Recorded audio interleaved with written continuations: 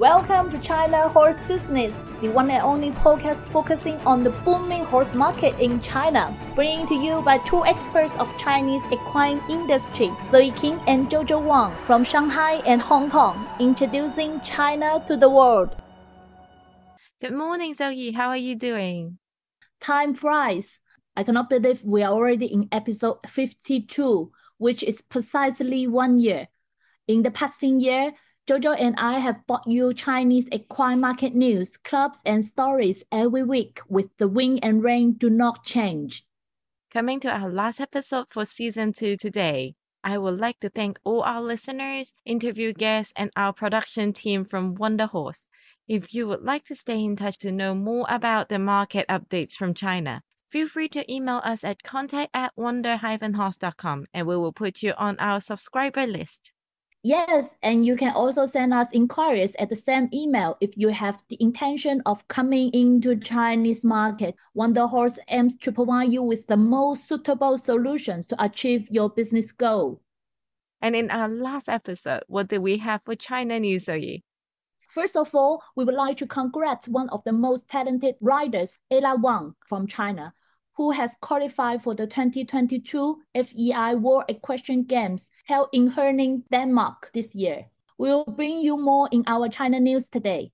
23 years old Ella Wang is from southern China in Guangzhou. She pursued her study and riding training in Europe after high school in Beijing. And in 2019, she was one of the best 4 riders of Masters Power Maserati Hong Kong Trophy in Longines Master. Last week, at Longines FEI Jumping Nations Cup of Poland, Ella participated with her 13-year-old ride Quindamia D in the 116 cm level National Cup with 3-time penalty, and with this official results, Ella successfully qualified for the upcoming World Equestrian Games.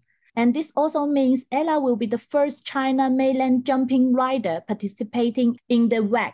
I'm so proud of Ella, and we wish her all the best in the next competition. Zoe, in Season 2, Episode 50, we share the Hong Kong Jockey Club Apprentice School 50th anniversary news. And today, they are recruiting for the new trainees. The application date will end on the 30th of July 2022.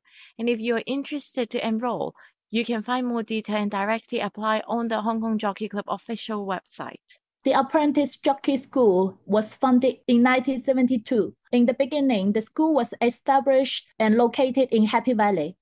Then started in the 80s. The training base was moved to Beast River in Shangshui. After receiving basic riding training and equine knowledge, trainees were sent to different stables at Shatian Racecourse for their apprenticeship and to learn their riding skills.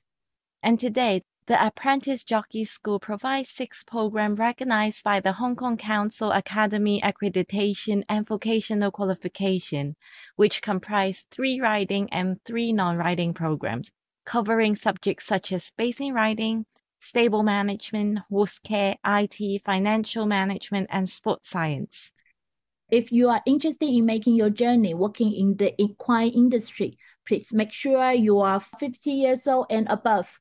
And good luck, you can try to enroll in this school. So coming to China story in our last episode of Season 2, we have the answers from equine industry professionals from Taiwan. Let's read out his reply, Jojo. Yes. The first question was, please introduce yourself and how did you enter the China equine industry and what does your company do? Hello, everyone. You can call me Wu. I graduated from the Department of Leisure Sport Management of Taiwan Sports University, majoring in equestrian sports. And from 2017 to now, I've learned and collaborated with the Yankee Equestrian Training Center in various aspects, including breeding, training, competitions, horse transportation, overseas training, and overseas horse purchase from China.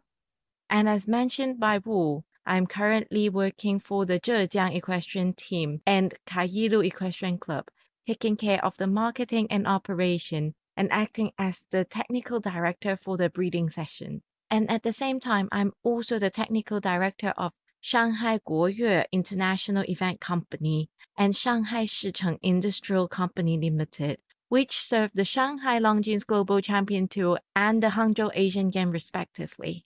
The second question was, what are the main challenges you find running this business in China, and how do you overcome this challenge?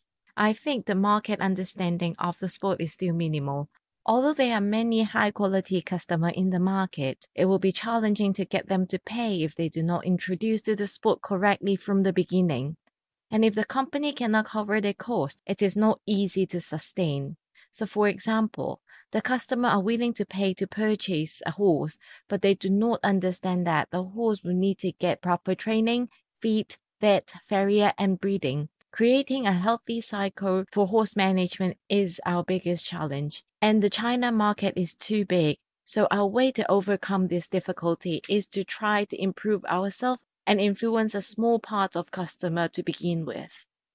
The third question, how do you see the China equine market in the upcoming 5 years? Wu said, I think Chinese equestrianism's development will improve in the next 5 years. After all, equestrian is a high consumption sport, and the sport provides an excellent social platform for high net worth individuals. With the change that wealthy people in China are now pursuing good health concepts, we can see golf and yachting projects which has been well developed with the same idea. And Wu continue said, for our horse importation business, the number of the European horse is steadily increasing every month. On the other hand, China's business environment is unique, and the best way for foreign equestrian company to enter China is to find a stable partner. I would say China's investment and return on the equine industry are still considerable. We plan to start a platform to cooperate with more brands after the pandemic situation improve in the next year. This act aims to create a valuable platform to guide customer better and create a healthy consumption environment for the China equestrian market. I agree with Wu's point, and I would say there are more companies considering the industry's sustainability is a good market change. Indeed, and today we will bring you to a conclusion of our Season 2. The Season 3 of China Horse Business Podcast will be meeting you soon, and the monthly China Horse Business Live is still ongoing. The next webinar will take place on the 4th of July from 9 a.m. to 10 a.m. CEST. Yes, and guys, see you in the upcoming new Season 3. Bye! Bye! This podcast is co-hosted by Zoe King and Jojo Wang, powered by Wonder Horse, a business solution provider focusing on Chinese equine market and a bespoke equine community in China.